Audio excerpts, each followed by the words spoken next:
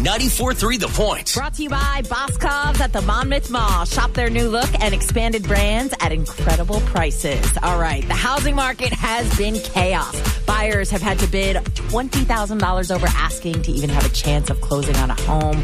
Homes are being sold in a week or less. But if you are in the market to buy a new home, I have amazing news. The power once again belongs to the buyer, not the seller. Where at the Jersey Shore has the housing market cooled off the most? 16 towns in New Jersey total, but we're going to focus on the Jersey Shore.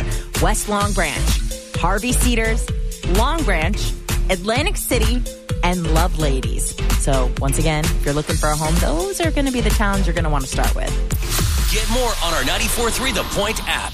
Lou Russo and Shannon Hawley. The Jersey